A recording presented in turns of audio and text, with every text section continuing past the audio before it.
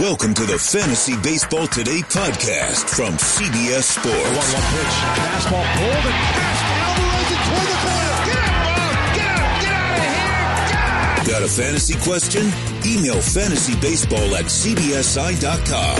Get ready to win your league. Where fantasy becomes reality. Now, here's Adam, Scott, Heath, and Chris. Busts, losers, terrible players that we don't want on our fantasy teams. Something like that. Welcome to Fantasy Baseball Today, everybody. It is Wednesday. It is March 13th. And Le'Veon Bell's on the Jets and Odell Beckham's on the Browns. And we can't stop talking about that, but we will take a break for that for about an hour here and talk about some fantasy baseball. I am Adam Azer. He is Chris Towers. What's up, Chris? I would personally like to thank Le'Veon Bell for waiting until 12:30 to make his decision announced, because I really enjoyed staying up until 2 o'clock working last night.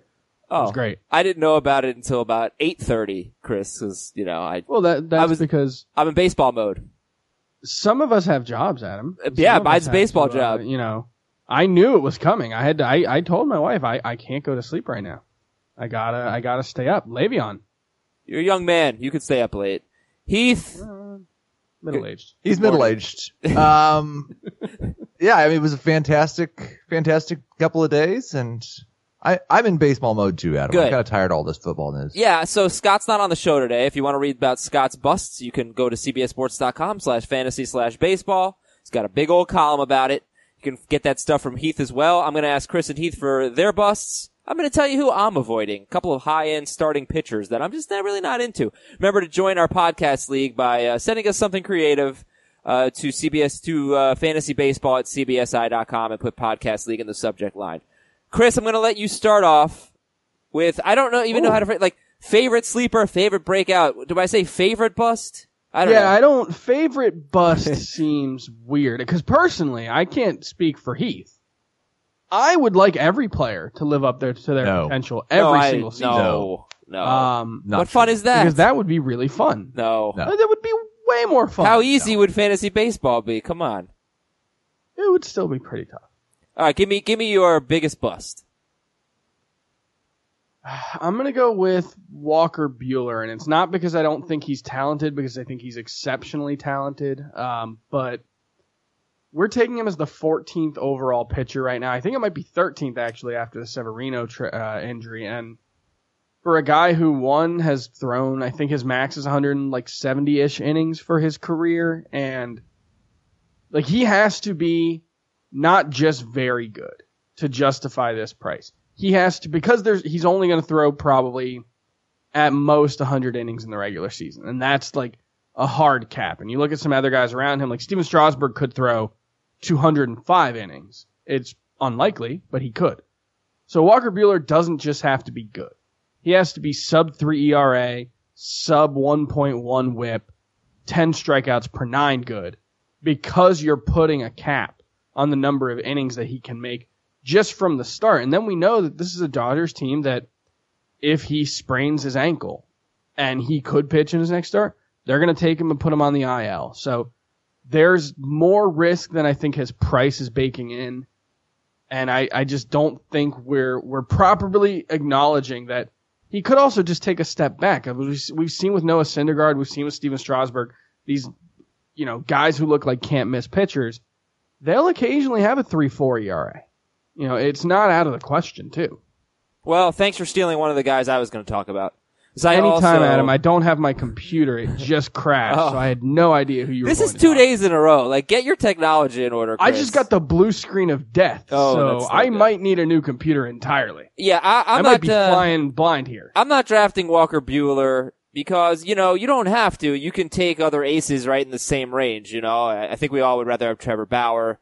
You could take Carlos Carrasco. I guess if you don't take Walker Buehler, are you then talking about missing out on a tier and having to go down to Strasburg, Paxton, Corbin, that group? I think he's in there too. Yeah, I think he's in that tier. Okay, well, but the drafters don't, So, the fantasy but you're not baseball missing out on it.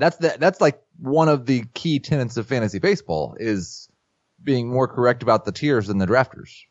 Right. So don't take it where it's going. But I'm just concerned about the innings jump because I was concerned about it with Severino last year, and he obviously was Cy Young candidate for the first half Now of the season. might not ever pitch again. But then he fell apart. And Buehler, I mean, he went from 5 innings to 97 innings to 176 innings in 3 years. So right. He has Tommy John surgery in his, like, it's a weird thing we do where if a pitcher is injury prone in the minors, it doesn't seem to ding them as much as it does in the majors. Like, if we looked at the last 3 years, I'm almost certain Noah Syndergaard and Steven Strasburg have probably thrown 100 more innings than Walker Buehler.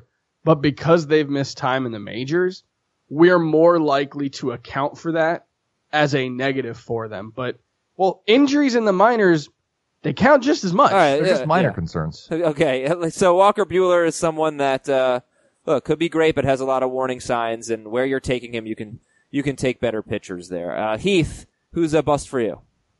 Well, I think with all the recent developments in New York sports, it would only be fair if I chose a New York Yankee. I mean, the Knicks are terrible, the Giants are terrible, maybe the Yankees will be terrible too. No. Actually, I'm just going to choose a Yankee that was already on my original bust list. It's Miguel Andujar, more like Miguel Andontar. He is the 10th third baseman off the board on draft, ahead of Travis Shaw, ahead of Will Myers, ahead of Justin Turner. I don't want him ahead of any of those guys. He's terrible defensively. The Yankees have like 9 infielders once Didi Gregorius comes back. And he's really, to me, just looks more like an accumulator, like a Jonathan Scope, maybe with a better average. I think he's fine as a late round corner infielder, maybe a low end number 1 first baseman. I don't expect him to hit for as much power. I do think there could be some playing time concerns once everyone's healthy. I'm not going to draft him certainly at his ADP of 79th overall, just 8 picks after Matt Carpenter. Yeah, I think both Andujar and Gleyber Torres are going too early. At least Torres has both second base and shortstop eligibility, but Torres is like a 5th round pick.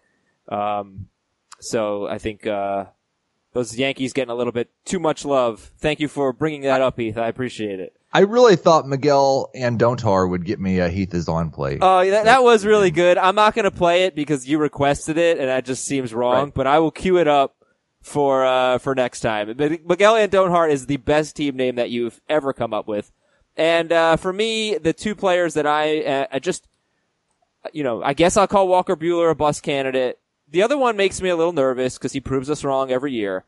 But I just think that this could be the year where Zach Greinke starts to show some cracks. And look, I know the strikeout rate is up and down. He's not a huge strikeout pitcher. He's a huge innings guy. I'm just not feeling it with him. And again, I think that when you have these starting pitchers who are going early enough and you can kind of be picky, like I'll just avoid him. I'll take James Paxton over him. I'll take Strasburg over Greinke.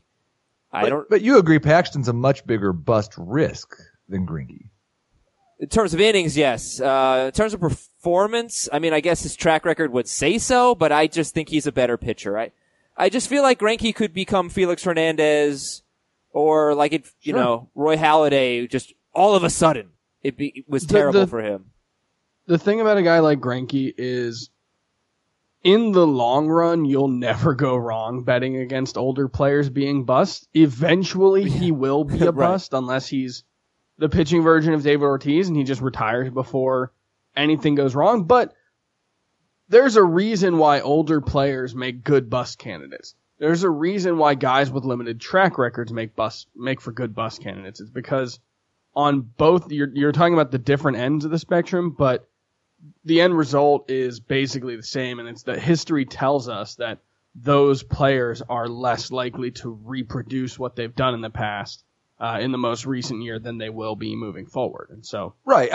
I think a pitcher that's 35 years old that's done what Greinke's done over the last 5 years is much safer than a pitcher that's 30 years old that's never topped 170 innings. I don't disagree. The question is, I think Paxton has definite bust potential. Wait a second. He's never topped 100 and what innings? I said 70. Oh, okay. I'm sorry. I thought he was 160 last year. I know he had 1 year where his minor leagues and majors combined. It was like 177 or something. 160 and a third last year. No, but Greinke, look, the home run rate went up last year. He gave up 28 home runs. Strikeouts went down. He was bad on the road. He had a 3.90 ERA on the road and gave up 19 home runs there. So maybe he was helped by his ballpark. I don't know. And then I think the wins and losses are going to hurt him because he went from 17-7 2 years ago to 15-11 last year, and Arizona went from a 93-win team to an 82-win team, and personally, I think they're terrible. So I don't know. I don't see Greinke as a 15-game winner this year. All right. So I think he's probably in that 11-12 range, which is the career high for Paxton. And that's not going to make him a top 15 pitcher, in my opinion, Zach Greinke, because he was 11th in points, 14th in roto with 15 wins last year. And if he goes down to 11 or 12, I think you're looking at more of a top 20 pitcher at best. And Which I know is what his ADP is, right? 17th, but that's at best. But that's me. I'm just avoiding him. That's all I'm saying. You know what's kind of interesting about Greinke? He didn't have a single catcher last year catch him who wasn't Jeff Mathis. Also true. I generally don't believe in catcher ERA being a thing, but when you talk about Zach Greinke, he's a guy who steals a lot of strikes, and Jeff Mathis is a great defensive catcher. And Greinke's a weird dude. If it was going to bother, not in a bad way, he's a really smart guy, but he's a weird dude. No, He's going to bother someone. I don't know. I do. But I know. I did the research, Chris. How about that? Okay. Which research? Greinke without Jeff Mathis in 2017. His last 7 starts. He had a 3.31 ERA, 8 walks, 37 strikeouts, and he actually was great. But his last 2 starts in 8 innings, he gave up 10 runs. So I determined that based on those 7 starts, there really was nothing there to not having Mathis. So I think we can move on. I think it's the kind of thing that could impact it on the margins, but he might be the guy who the margins matter more than most pitchers because he doesn't have great stuff. He gets a lot of called strikes, doesn't really get a lot of swinging strikes, but still gets strikeouts because he's so good at nibbling at the corners. If he loses 5-10% of those maybe, I think things could start to go south real quick. Time for our email of the day. It is a podcast league entry. It is from Greg, quote, Eli is still on the team. Martin, I'm a New York Giants fan. Please allow me into the league. Adam, you can relate. Find a place in your heart as well as a place in the league. Heath, is that enough to get in? No. I think all New York fans should continue to suffer for as long as possible. Well, that's why there's baseball season, Heath. Wonderful, wonderful baseball season. All right, news and notes. I think the Yankees 3-man rotation will work out really well. They'll be fine. News and notes. Pedro Strop is out at least a week with a hamstring strain. So let's talk about position battles. We're going to talk about position battles today as well, by the way, and not just busts, but also guys we've been drafting a lot. We do have the bust-o-meter coming up at the end of the show. We have your emails. We have a fun show today. But Pedro Strop is going to presumably fill in for Brandon Morrow. And, look, this could be nothing, but what should fantasy owners know right now is Strop has a hamstring strain.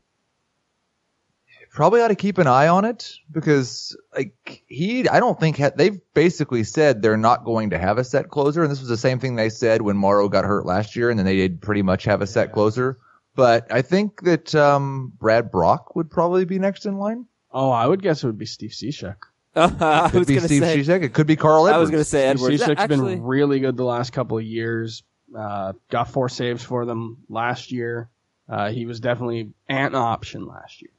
Yeah, Edwards, Cishek, and Brock would all seem to be options. But I know Scott. I don't know if he's changed his mind because this was like months ago and we talked about it. But he sort of felt like Brandon Morrow's not going to get that job back. What do you guys think? Pitchers are so volatile from year to year that when you're not talking about one of the 4 or 5 best ones, anybody could lose their job. If Pedro Strop has a bad week, right when Brandon Morrow comes back, it could be Brandon Morrow's job. Pedro Strop could just not be healthy. But are they going to treat Brandon Morrow, who had a 1.47 ERA, a 1.08 WHIP last year, 22 saves and 24 chances? Are they going to treat him like he's the closer and it's his job waiting for him? Or do you think Pedro Strop is going to just take it and keep it? I think it depends on things we don't know yet. If Pedro Strop is just awesome the first month of the season when Morrow's out and Morrow comes back and they aren't overly impressed when they see him start throwing bullpens, then I think it could be kind of like a Mark Melancon type situation. That's good. But I don't believe it. Like Scott kind of seems to think it's more of a foregone conclusion. That's the way it's going to go. I think it's a little more up in the air than that. I think Strop is a fine $1 player, I guess if we want to talk about it that way, in the $250 range, and Morrow is a good guy to take in the reserve rounds. Danny Duffy unlikely to be ready for opening day. Does anybody have any interest in Danny Duffy anymore? No. I had just a little bit before he got hurt. I'm not even sure he got drafted in the AL only draft that we did yesterday. Yeah, I don't know. Aaron Hicks, 117th off the board, end of the 10th round. He received a cortisone injection for his back. And again, I'll remind you, he's been on the DL every year of his career. Are we concerned? Yeah, he doesn't seem too concerned, but this back injury is lingering a little bit for Aaron Hicks. Are we willing to move him down? I mean, he might be a bust candidate. Just for sure. If we put the injury prone tag on a lot of guys, and he's being drafted in the same range as AJ Pollock. I don't see AJ Pollock as more of an injury risk than Aaron Hicks. I think that price is okay because I do think there's upside in both roto and head to head because he's a power speed guy, but yeah, the fact that he's not healthy right now, given his injury history, that should be concerning. That's Aaron Hicks. Tim Tebow was sent to the minors. Come on, Tim Tebow. Make the majors. We can only do Tim Tebow updates when Scott's on. Why? Because he has the spirited argument for Tim Tebow. He does? Oh, you know what? Don't spoil it. This has happened multiple times in the podcast when you've definitely been here. I don't remember anything. Seattle relief pitcher Hunter Strickland could make the trip to Japan. He has a sore lower back. Is he their closer? Hunter Strickland? I think he's their closer, but if I had already drafted Hunter Strickland, I would like for him to not make that trip. I don't think flights to Japan are the best thing for sore backs. Okay. And Malik Smith will not make the trip to Japan. He has an elbow injury. We're hoping he's ready for real opening day on the 28th. And Houston starting pitcher Francis Martes suspended 80 games for PED use.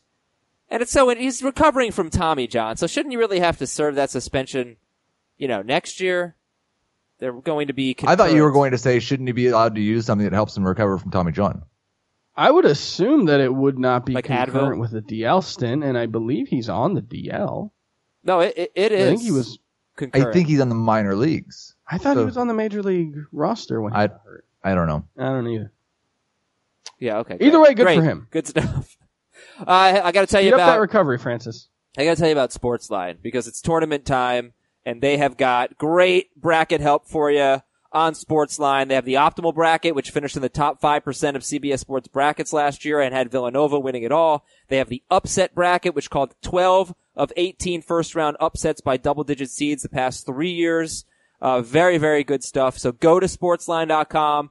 There's also some of the fantasy stuff we've been talking about, like the Aces metric and the Who Do I Keep tool, which is really cool. On Sportsline, the promo code is Vegas, $1 for your first month, $9.99 after that. Promo code Vegas on Sportsline. So yes, today's theme, guys, is busts. We want to talk about players that we're not really feeling, but we've also done a lot of drafts lately. And AL only yesterday, NL only today. We'll talk about those on tomorrow's show. But just in general, have you started to figure out and realize who you keep drafting, who you end up drafting a lot, and values that you think are really good? Take it away, fellas. Who have you been drafting a lot? I'm going to give an answer just based on the guys, because one thing I do, and I think you've made fun of this, is I've got a spreadsheet of the guys that are actually on my teams we're actually playing out. I make fun of that? It's really frustrating when we do 47 mock drafts, and then it comes to find out that I don't actually have Eloy Jimenez on any of the teams that we're playing out, and I don't get to benefit from that. So the guys I have on the teams that we're actually playing on Twitter, Michael Brantley, Steven Souza, Juan Soto, Blake Snell, John Gray, and that's it. Okay, talk to me about Steven Souza and why he's on a lot of your teams. He's basically free, and before the Adam Jones acquisition, there was no question. I still don't really think there's any question about his playing time. I think Nick Ahmed or Wilmer Flores or Gerard Dyson, those guys are likely to lose time to Adam Jones. I don't think Adam Jones is probably better than Steven Souza right now, but he's shown us in the past when he's healthy. He's kind of like a little lesser version of Domingo Santana. Hits the ball very hard, has good power, and has double-digit stolen base potential. And you can get him as late as you want him. And you should.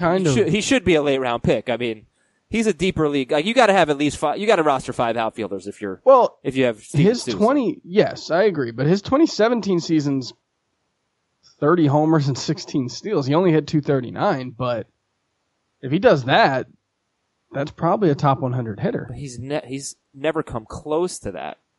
I mean, That's what he did in 2017. but that's the only time he's done that. He's got a lousy career. Well, 2015, he played 110 games and hit 16 homers and stole 12 bases. He slugged 399. Okay, true. you're right. You're right. He's gonna have bad batting average most likely, but there's power speed there. Yes. Yeah. Okay. I'm honestly not disagreeing with it. It's a late pick. And That's cool. And he's a cleanup hitter, most likely. So yeah, a lot of those names are kind of high end. Juan Soto, you said. Do you not concern yourself with the dreaded sophomore slump? I don't really ever even think about the dreaded sophomore slump. I think you think about it enough for both of us. And I like you keeping it in the back of my head, but I don't ever really consider it. I think he's a future star. There were too many ground balls last year, but it was more ground balls than he had in the minor leagues, and he's young enough and talented enough that I don't think he's just going to stay a high ground ball guy. Okay, Chris, how about you? Who are some guys you're taking a lot? Well, I don't have a spreadsheet like Heath because I'm not a nerd. Dork. It's so ironic you saying that. Generally speaking, Charlie Blackmon ends up on a ton of my teams. I think he's a great value when you get, especially if you're picking early in the first round, you get to him. I think that's a steal. Trevor Bauer, I'm shocked that I've talked myself into Trevor Bauer as probably my favorite of the ace pitchers to draft because I think he's going a little under where I think he should be, and I'm not 100% sure why. He became a significantly different pitcher last season. He was on pace for 210 innings before did he get hit by a comebacker or did he just have a stress fracture? Either way, it's not exactly the kind of injury that we should be concerned about. Chris Davis with a K. I've ended up with him a lot. I am not worried about having to deal with the lack of flexibility because he's so good that it doesn't really matter. And then usually I try to get one of JT Realmuto or Gary Sanchez. Yeah, catcher's so bad. Man, it's so bad. Yeah. And we did an AL only draft yesterday where you have to roster 2 catchers. It's so gross. Like, that's just, why would anybody play in a league like that? It's offensive. It's such ridiculous. So, okay, let's say I'm trying to. I get mad at Scott every time he schedules it. It's ridiculous. Like, just make it 1 catcher. There's not one person in the world that plays in an AL only 2 catcher league. And if you do. Oh, there are definitely people who do. Yeah, I do. We have one we play out. And there are 12 of us. They don't exist. You're not in it. There are dozens of us, Adam. So, when do you take Realmuto and Sanchez? Usually 4th round. Okay. I think that's generally, and it's usually like if Realmuto falls a little bit, I'll take him. If Realmuto doesn't fall, I try to take Gary Sanchez with my next picks after Realmuto goes. I just think they're the 2 catchers who can give you a legitimate edge at the position. There are other good catchers, 4 of them maybe, right. But I think the chances of a Yasmani Grandal, a Wilson Ramos really being, like, let's say giving you first base production, which I think Realmuto and Sanchez can, I think it's a lot lower chance of anyone else actually doing that for you. All right, the guys that I find myself drafting a lot, Jose Abreu, I keep finding myself taking him because I think he sort of represents a point at first base where you've missed out. Obviously, you didn't take Freeman or Goldschmidt at that point, but you don't want to necessarily take Matt Olson. You don't want to have to rely on, say, the sleepers that we talked about earlier this week or the breakouts, whatever it was, Jake Bauers and Pete Alonso as your starter. I mean, they'd be fine on your team. But you get to the point where, hey, I don't want to have to take Gallo, Encarnacion, Muncy as my starter, so Jose Abreu is there, and I end up taking him. He's going 71st overall on average. D. Gordon is sort of a centerpiece of my roto teams. I believe in him probably more than anybody else, so, believe in D. Gordon. You took him early yesterday. AL only, right? Yeah. I think I took, 4th round? round 40th I thought overall. it was the third, but it may have been the fourth. I had the third. second to last pick of the third round, so that would have been pick 29. So I took him either 29th or 32nd overall. But again, that's AL only. Yu Darvish. I think he's just going to bounce back. I'm basically willing to throw out last year. I don't know that he's like an amazing pitcher anymore, but I think if Yu Darvish is right, he's certainly a top 5 round pick, a top 60 player. And you can get him, around round 10 or so. Steven Piscotty in a deeper league. If I need a third outfielder or a fourth outfielder on waiting, perfectly fine taking Steven Piscotty. He seems to be going later than I thought he would. Tyler Skaggs, as we all know. Trevor May. I like Trevor May, guys. Do you think Trevor May is going to end up as the Twins closer? I'm just afraid Trevor may be a middle reliever.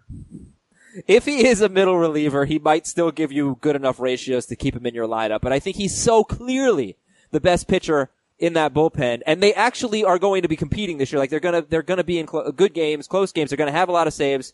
This looks like a 500 or better ball club. They can't mess around with Blake Parker in the back end there. So Trevor May and yeah, go ahead. Why are we treating Blake Parker like he had this abysmal 2017? His ERA was 17. Like a tenth of a run higher than Trevor May's, I think. Oh, I thought he was bad last year, Blake Parker. Am I wrong? He had a 3.26 ERA. He had more than a strikeout per inning. He did have a 1.236 whip, which is high but not terrible. But I hadn't really even looked at him up until a couple of days ago, and because we just kind of dismissed him. I still have him ranked one spot ahead of Trevor May. And he was pretty good last year. He wasn't 2017 amazing. Good. Trevor May, 185 ERA, sub 1 whip in 23 relief appearances, 5 walks, 36 strikeouts, and 24 1/3. He's just, if he does that, then he's elite.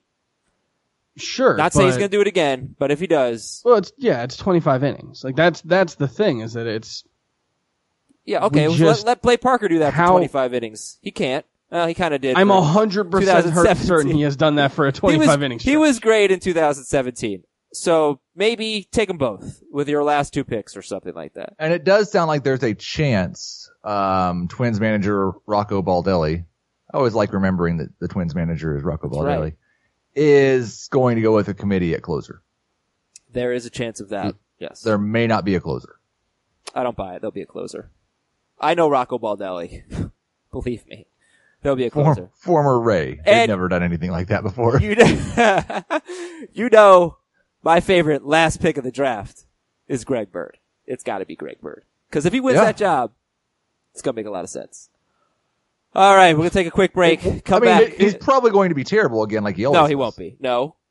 Everything you just said there was completely wrong. But we will get to hear more about Heath's busts, Chris busts, right after this. True Green is the easiest and most affordable way to get a beautiful lawn. All you have to do is water and mow, and they'll do the rest. Weed control, fertilization, aeration, among others. They'll do all of that so you can do literally anything else. You have better things to do with your free time than focus on your lawn care. Let True Green take care of all the hard work it takes to get a great lawn, while you take care of everything else on your to-do list. You can trust True Green to give you the best lawn because they are the official lawn care treatment provider of the PGA Tour. They offer a satisfaction guarantee, and they have a verified best price promise, which gives you the lowest price with no compromise on quality. Think about how hard it is to manage our fantasy baseball teams. You need all the time you can get to put in waiver wire claims, fab bids, send out trades, and set your lineups. You'll have that extra time when True Green is taking care of your lawn. You do you, let True Green do your lawn care. Visit truegreen.com to get the best lawn at the best price with the best people, guaranteed. The all-new Hyundai 2024 Santa Fe is equipped with everything you need to break free from the dull work week and embark on an adventurous weekend with your family. The all-new Hyundai Santa Fe's features like available H-Track all-wheel drive, standard third-row seating, available dual wireless charging pads. Nothing beats a weekend away with the family in the great outdoors, whether it's camping, hiking, river rafting, or anything in between. With third-row seating, nobody is left out. The entire family can experience the thrill together, and nobody wants a dead phone. Available dual wireless charging pads make it so nobody gets stuck, and we can check our fantasy baseball teams together. Learn more about the all-new Hyundai Santa Fe at HyundaiUSA.com. Call 562-314-4603 for complete details. Heath, give me some more busts for 2019. This one might make people hate me, and it kind of makes me hate myself, but I was going through this exercise because my busts are going to be on the site this week, and I was looking at the consensus rankings, and Yasiel Puig has a consensus ranking of number 63 overall. I'm very excited about what Puig could be in Cincinnati, but number 63 overall is basically Yasiel Puig's career year so far.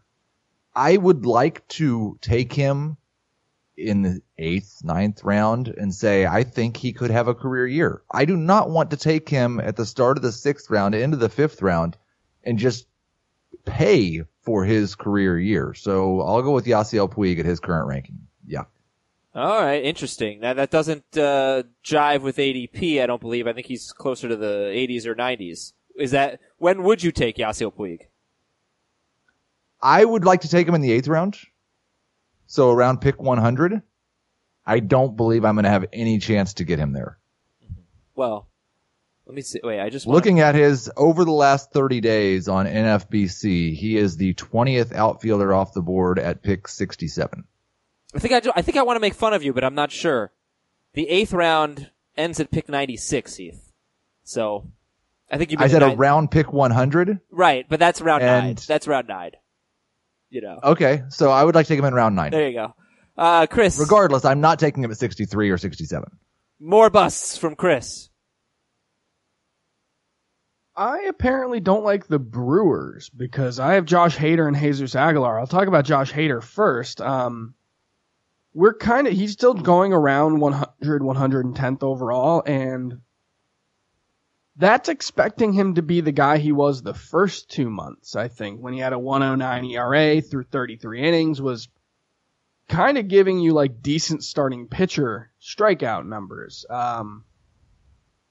They didn't use him like that the whole season. They pretty much stopped using him like that after the first 2 months of the season, and that's probably because it's really tough to keep going out there multiple times a week throwing 2 innings. And so over his last 36 games from June 2nd to the end of the season, he threw 48 1/3 innings, 77 strikeouts, which is awesome.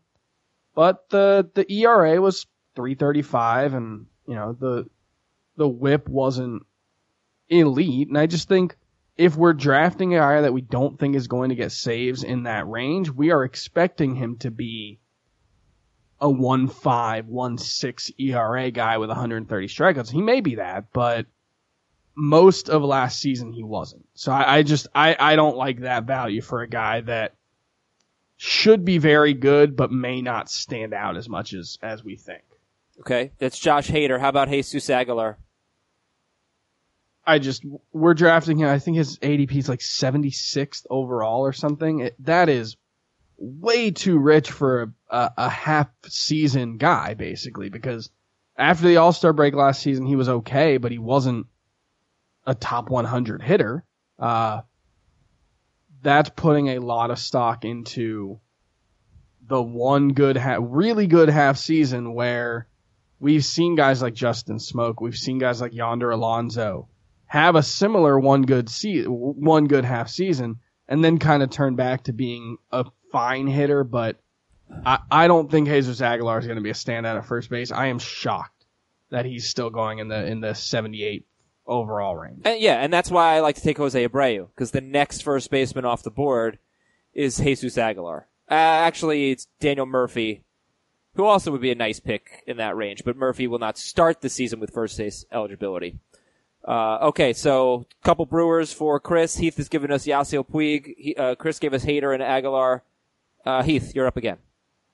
Yeah, I'm going to go with Cole Hamels, and I think it's really interesting to look at his last 2 years compared to the last 2 years for Jake Arrieta and John Lester, and they are very, very similar, with the main difference being that Hamels was good for his last 2 months, and it coincided with a trade to a new team, and so we've just decided that he's good again after 2 bad years. Right? But he's had a FIP of 4.62 and 4.49 over the last 2 years. And I know we're going to say, well, that's because he got away from Texas. He was terrible for the Rangers. In 2016, he had a 3.32 ERA for the Rangers. He could pitch for the Rangers in 2016. He can't anymore. I don't know why that happened, but I think he's just not as good as he used to be. That was 2 years ago. What's that? That was 2 years ago. That was 3 So he was better seasons then. ago. Yeah, he was better then. But also that year, like, he had a 1-3-1 whip. And then I don't know what to make of it, but it's pretty, the home road splits are pretty clear. Like, he was terrible in Texas in 2018. He went to the Cubs and he was great. And I guess But he was awful in 2017. Yes, he was really bad, and that was strange. And he was a little lucky in 2016. So I guess the question is, like, is he really a bust at 141st overall? Cole Hamels. I think he is, considering he's 35 years old. He's pitched, and according to his peripherals the last 2 years, like a pitcher you wouldn't take until the reserve rounds. And we're treating Jake Arrieta and John Lester like those peripherals are real and dropping them out of the top 200. But because Hamels had a good last 2 months, we're going to draft him in the 12th round. Okay, fair enough. But also I think, a lot more strikeouts last year than Arrieta and Lester, right? Yes, and a lot less the year before. That's the strangest thing. Like 6.4 strikeouts in 2017. That is, depends how much you make of that, because that is a huge outlier in his career. Okay. Sorry, I guess I'm sticking up for Scott. I know Scott likes Cole Hamels. Heath, how about another bust? Yeah, one more bust. I will go with Josh Donaldson. I think that his consensus ranking now is like 85 overall. So the end of the 7th round, start of the 8th round. And listen, I do think that there is upside and bounce back potential. I wish he was on an American League team so he didn't have to play in the field every time that he played. I'm afraid the Braves are going to be a little cautious with him, and I'm a little bit afraid by how his contact percentage has decreased over the last 2 years. His line drive percentage has almost disappeared over the last 2 years. He did have a really good stretch of power production when he came back from injury in 2017. I'm not willing to bet a late 7th, early 8th round pick that was the real Josh Donaldson and that he stays healthy all year this year at his age with his injury the last 2 years. So you could just take Travis Shaw in that range? I would much rather have Travis Shaw. Would you rather have Rafael Devers or Josh Donaldson? I think I still have Donaldson ranked higher right now. Devers is there's still been some stuff coming out of Boston spring training about how Devers is still kind of struggling with his approach. I'm excited about Devers, and I think he has upside, but everyone else is excited about Devers. Yeah, it is true. I just want to throw a name out while we're on the subject of Josh Donaldson. I just have not taken him in one league, and maybe that's foolish because every year he hits like 35 home runs and drives in 100. But Edwin Encarnacion, I feel like it's sort of a similar story with Donaldson. Is like we are seeing things get worse, and the production's still there, so there's something enticing. And he goes pretty late. Edwin Encarnacion's going in the 10th round, 113th overall. But I cannot bring myself to take him. How do you feel about Encarnacion? I'm completely with you. I don't hate the value there because I think there is a chance he returns a positive value on that pick, but he's in a bad park. He's a likely trade candidate. It's possible he gets traded to, either a bad park or even it's a long shot, but he could get traded to the National League, and then you have to deal with changing leagues, which is always difficult. There's just a lot of uncertainty around Edwin Encarnacion, and I don't know if I don't know if the upside's worth it there when you can take guys who probably have, a similar floor. Yeah, I think I've only drafted him once. I drafted him yesterday in a league I was helping somebody with in an AL only.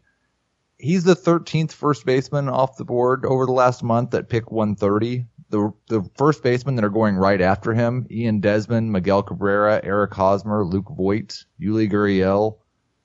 I'm not any more excited about those guys. So I don't hate the value, but I don't disagree with any of the concerns you guys have. Well, honestly, 130 to me is a big difference from 113.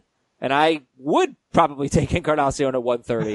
But I don't know. I mean, that's 2 more rounds. I think that's fair to say. Yeah, because you're right. Because after that, I think it's a good point about all these busts. And I don't. There's a place where they could become a value. I guess the other part of that is like, what if you didn't have a first baseman and you took Encarnacion at 130 ahead of Cabrera, Voit, all these other guys that you said, that's not bad. But if you already did have a first baseman, does Edwin Encarnacion make sense as your utility or as your DH at 130th overall? And quite frankly, I think he does. Even if you already have a first baseman, I think it's a fine pick there. I mean, you should be trying to get production, and position matters to a certain extent. You want to be able to make sure that you're not stuck with a bad player because you don't have any flexibility, but you are looking for home runs, RBI, and especially in a roto league, but even in head-to-head, you're just looking for raw production, and at some point where it comes from is less important than what you're getting. And so I'm fine with him as a DH if I can get him at the right price. Chris, give me another bust or two. We'll finish with this. We're going to have to put position battles off until tomorrow. I did want to mention, though, that in case you're drafting today, I was reading Cleveland.com yesterday for football news, and I stumbled upon their early prediction of the 25-man roster, and they actually have, it's just a guess, they actually have Greg Allen on the bench with Hanley Ramirez as a starter. So just for all of you Roto people banking on Greg Allen as your starter to get some steals, just keep that in mind. But we'll talk about position battles tomorrow. Let's finish off the bust. Actually going to break out the bustometer at the end of the show. But Chris, give me one or two more names. Love the bustometer, love the breakout-o-meter. Of course. They're very finely calibrated tools. Jacob deGrom. He is the number 12 overall pick in ADP right now. He is the number 3 starting pitcher right now. I don't think there's basically any chance of him being bad, but you look at the last 3 years, 3.04 ERA, 3.53 ERA, 1.70. Which one are we drafting him as a result of at 3rd overall? Clearly it's the 1.70, and most of the peripherals back it up. 199 FIP, Sierra and XFIP, not quite as bullish, but still 278, 260. So they believe he will be they believe he was a very good pitcher. It's also he was very lucky last season. He is unlikely to keep all of the gains he made. He jumped from a 28.9% strikeout rate to a 32.2, cut his walk rate by like 25%.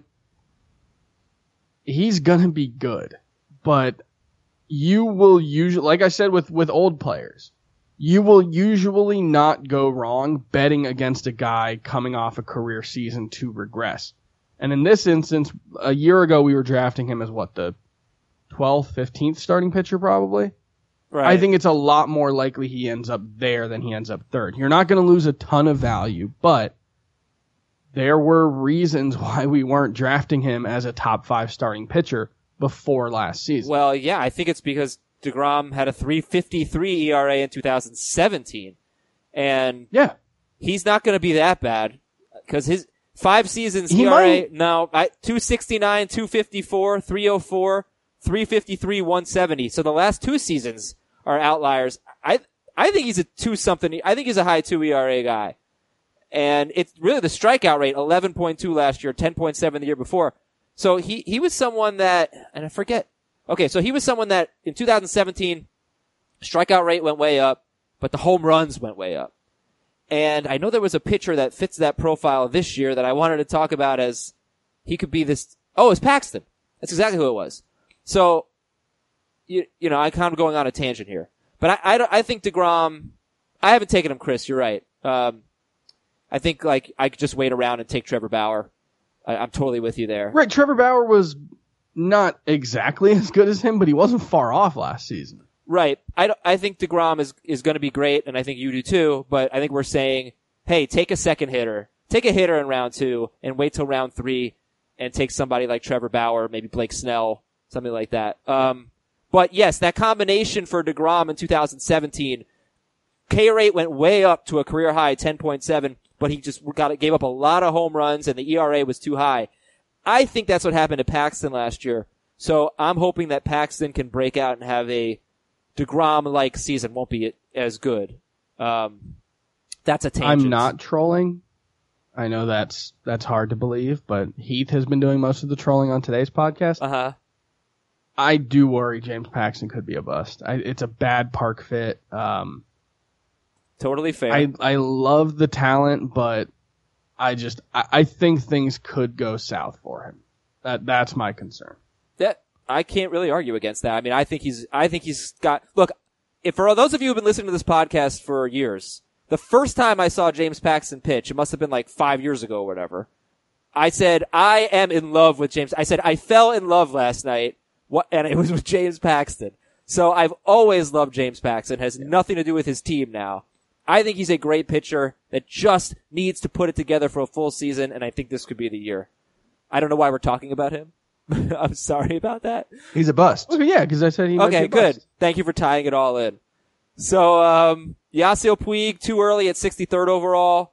Cole Hamels, Heath is concerned about. Josh Donaldson in the 70s or 80s, that's too early. We've talked about Edwin Encarnacion. We like him closer to 130 rather than 110. Jesus Aguilar, he's going too early. Josh Hader, around 100th overall. That's too early. Jacob deGrom, early second round, late first round. And possibly James Paxton. Okay, good stuff. Thank you, guys. Those are some Good busts. Let's do the, there are more on the website, cbssports.com/fantasy/baseball. Let's do some emails. Fantasybaseball@cbsi.com. Nick in Cleveland. I am a diehard Indians fan. Every time Yandy Diaz got to the plate, I was excited about the potential to hit 315 with a good OBP, good runs and RBIs. Now that Yandy Diaz is in Tampa, does he have any appeal as a breakout in any format with possible consistent plate appearances? Finally. That's the key, is the consistent plate appearances. The Rays have way too many guys. I think that in theory, this is a better place for him to find playing time because there's no Francisco Lindor and Jose Ramirez. But the Indians actually have Jason Kipnis at second base, and that might have been something that was easier. So I do think he has potential as a source of batting average in Roto, or maybe even as just a good option in points. And he could be eligible at a lot of different positions, but I don't feel really confident in his consistent playing time. There is latent power, I think, in the profile that hasn't played up in games yet, but a lot of the batted ball data suggests that he should hit the ball better than he has certainly in his major league career. And, you know, the Rays are a team that I would bet on getting the most out of a player like Diaz. There's a reason they went out and got him. He's a very Tampa Bay Rays player. So And they gave up a starter to get him. they did give up a They star gave up Jake or a Bowers. starter. Star. Well, you can't spell starter without star, Chris. Did Yandy true. Diaz not go in our AL only draft? That can't be. I just don't Wow, think he he's didn't go. expected to play every day. I think he should go, That's though. the concern. I think he should be taken in an AL. This was Probably. a 20, That's an oversight. 21, 23 round, 22 round. No, 23 round AL only draft. Yeah, he should have gone. He's okay. If you're drafting on CBS, Yandy Diaz, he might just be sort of low in the rankings. You might have to search for him. Not search for him, but keep him in the back of your mind. But In you a don't deep want to format. draft him in a mixed league. Right. AL only league or like Like a a super 15 deep. teamer, I think you could in a reserve round. All right, Andrew in Cincinnati. I play in a 5x5 league that replaces wins with quality starts. I could probably find the answer by Googling it, but I want to hear your guys' take on how openers could affect the quality start category. If Charlie Morton enters the game in the second inning up 1-0, pitches 6 full innings, and the game ends and the Rays win 1-0, does he get a win? Does he get a quality start? Does the opener get the win? Basically, it's Morton a good question. would get the win. But not the quality Not the starts. quality. But the thing to remember is the kind of pitcher who is going to get an opener is typically going to be the kind of pitcher who's not going to throw a lot of quality starts. Ryan Yarbrough last year is a good example of a pitcher who was pretty good, but just didn't get the fantasy points that you would have expected because of this. But Morton's not going to have an opener. Nope. Glasnow's not going to have an opener. Neither Snell. They're going to figure out the rest. You know, Yanni Chirinos could figure into the rotation. He could have an opener. The A's are another team that have talked about an opener. The Yankees are another team that have talked about an opener. But again, the type of guys who are going to have an opener, maybe with the Yankees, we might want to see Jonathan Loaizaga or Domingo Germán get a chance. But in all likelihood, they're not going to be super fantasy relevant. And that's true of everyone in the Athletics rotation besides Jesus Luzardo. So I don't think it's a big concern. Right. Yeah, I'm not sure if you said this. I think you said it without saying it, but the guys who are going to have openers most likely are not going to be fantasy relevant, but in general, right? I mean, Well, they're going to be Direct quote as from what I said. you said that. You as, said they're not going to. ARPs. Can I call them ARPs? Yeah. Reparps. Okay, I'm sorry I wasn't listening, Chris, because I was trying to cue something up, because our next email is from Corey, and this email is about... Oh, damn it, I didn't cue it up right. It's about Yusei Kukichi. Is it Kukichi? What the hell is his last name? Kikuchi. You say, Kikuchi. You say Kukichi. yeah, you say, I say Kikuchi. I only hear what I want to, and I read Kikuchi, but it's Kikuchi. Kiku. you don't listen hard. It's true. Don't All pay right. attention. What can we expect from Yusei Kikuchi? That is the question from Corey. In a best case scenario, a low 3s ERA, a decent strikeout rate, and about 150 to 160 innings. That's probably the ceiling, which is fine. That's the ceiling for a lot of pitchers these days. It's not that different from Kenta Maeda's ceiling. It's probably a little higher. I think the thing that we don't know yet is how transparent the Mariners are going to be. Because what they've said is once every 5 or 6 starts, he's going to throw one inning, basically be an opener, and then he'll be on a normal workload the rest of the time. As long as they are transparent with when those times are going to be, and I would expect they are, but it needs to be more than 1 or 2 days in advance, then I think he's still going to be very valuable where he's being drafted. As long as you know the 4 or 5 weeks this year that you can't start him, I think it'll be fine. That's Yusei Kikuchi. Next email is also from Corey. He wants to know more about Eduardo Rodriguez. And could Eduardo Rodriguez be a breakout this year? Yes. He has a lot of helium. He hasn't really moved up in drafts, though, has he? I think just in industry drafts. He is very popular in the industry. He's about 150th overall in ADP. Which is that's a lot higher than I have him. Yeah, but it's lower than Nick Pivetta, and he was better than Pivetta last year, and the peripherals weren't that different. He's a good strikeout pitcher. He's shown improved control. The fly balls and the home runs are always going to be an issue for him, but if he does develop that slider the way that, we've seen some reports out of spring at least, I think there's a chance that he takes a leap. And again, he's another guy who the injuries have just always held him back. I don't know that he's ever reached 150 innings in a season. Yeah, it He was has a knee not. last year, I think. 137 and a third is the career high for Eduardo Rodriguez, and it's not just injuries, it's inefficiency. He made 23 starts last year and had a good year, 3.82 ERA and 10 strikeouts per 9, 10.1. And he made 7 quality starts out of 23. He just throws so many pitches. So that's the first thing that needs to improve for him. He has to go deeper into games, because if you play in a quality starts league, Eduardo Rodriguez could be so much worse than what you would expect from a pitcher with his talent. But yeah, there's potential there. He's getting better, I would just be afraid with all the fly balls that he gives up. If he gets in the strike zone more and more efficient with that home park, he may give up a lot more runs. Yeah, it's a question of balancing. Can he start inducing weak contact? And I think that's what the development of. I think it's been called a cutter, it's been called a slider, but if that pitch can become something that he can rely on, he can start working in the zone a little more, especially to right-handed hitters. Busting them inside. I think there's a chance that he can solve that issue. Let's rank 3 pitchers. Kikuchi, Hamels, Eduardo Rodriguez. Kikuchi, Rodriguez, Hamels. I think I still have Hamels ahead of Rodriguez, but I should probably change that. See, I'm helping you with your rankings. All right, here's an email from Ben. Who are some RPs that would have an SP designation and give good ratios? Man, We get this question a lot. it's really tough, and you'd think we'd have an answer by now. Yeah, I'm you gonna should. look. Okay. I mean, does Josh Hader have SP No. Why would he? No. He did not start. That was terrible. It was terrible. Sergio Romo, if he has as good of a season as he did last year, he could be. Seth Lugo. I like Fernando Romero in the Twins bullpen. I think he could be. I think he could be a pretty good pitcher out of the bullpen. Alex Reyes, Alex Reyes, sure. maybe Ross Stripling. It definitely sounds like Alex Reyes is going to be in the bullpen to start the season, and it wouldn't surprise me if he's there the entire year. Ready for the bustometer? We got about bustometer. There you go. We got about 3 or 4 minutes here. So, what do you think that these guys could be just total busts? Ronald Acuna. 4. 5 if he's taken in the first 4 picks of the draft. 2. Paul Goldschmidt. 2. 2. He's got a little bit of Encarnacion.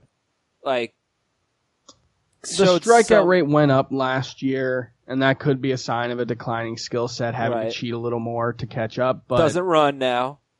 Didn't run. He was last year. awesome. He's in a great lineup.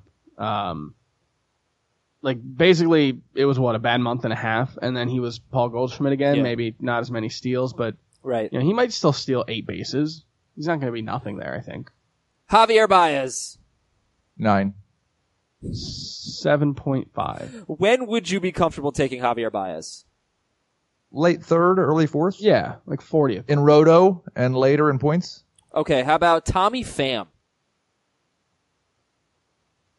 3, he's going early enough that it could hurt you, but late enough that the risk is minimized at least a little bit. I have no idea what Tommy Pham's ADP is. I think it's like in the 50-60 range. I think 69. I was going to say That's nice. 70.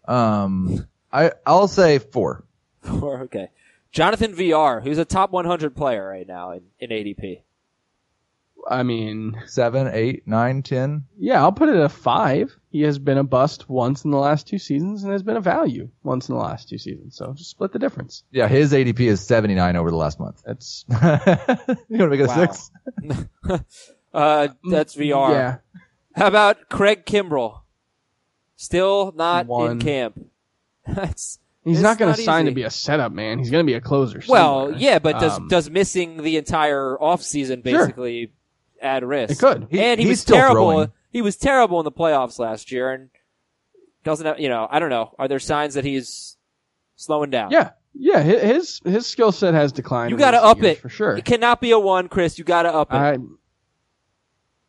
This is the best closer since Mariano Rivera. Like, It's got to be I at least a don't 1.5. and like the declined skill set has still left him as like a consensus top 3 or 5 closer every year. His ADP is not so high. I think I'm good with 1. You're not going to bully me, Adam. I had the courage of my convictions. I tried. I'm bigger than you. 2. That's it. Okay, I'll throw one more out there. How about Kyle Hendricks? There we go. Kyle Hendricks. Does he have? Yeah, 1. 130th I nobody's overall. excited about Kyle Hendricks anymore. I think we've all just kind of accepted that he is what he is, and what he is pretty good. It's not a bad pitcher to have around. He's a 10. His strikeout rate has 2. declined like every year. He doesn't really need strikeouts. Like, he still strikes out more guys than Miles Michaelis, right? Yes, but it keeps going down from 8.4 to I think 8.1 to Michaelis is 7.9 probably to gonna strike out more this 7.3. year. Oh, I Michaelis. think Michaelis Michaelis- is a 15 on the bustometer. He's a 0. Okay, He's fine. like a He's 4. awesome. All right. Then we'll end on Easily that. better than James Paxton this year. Bet wager made. We will start tomorrow's show with that wager. Can we do Paxton versus a shaved Michaelis. head wager? Yes. No. We are out of here, everybody. Thank you for listening to our Busts podcast. Tomorrow we'll talk about the player that we love in 2019. We want to thank you for listening, and we'll see you on Thursday on Fantasy Baseball Today.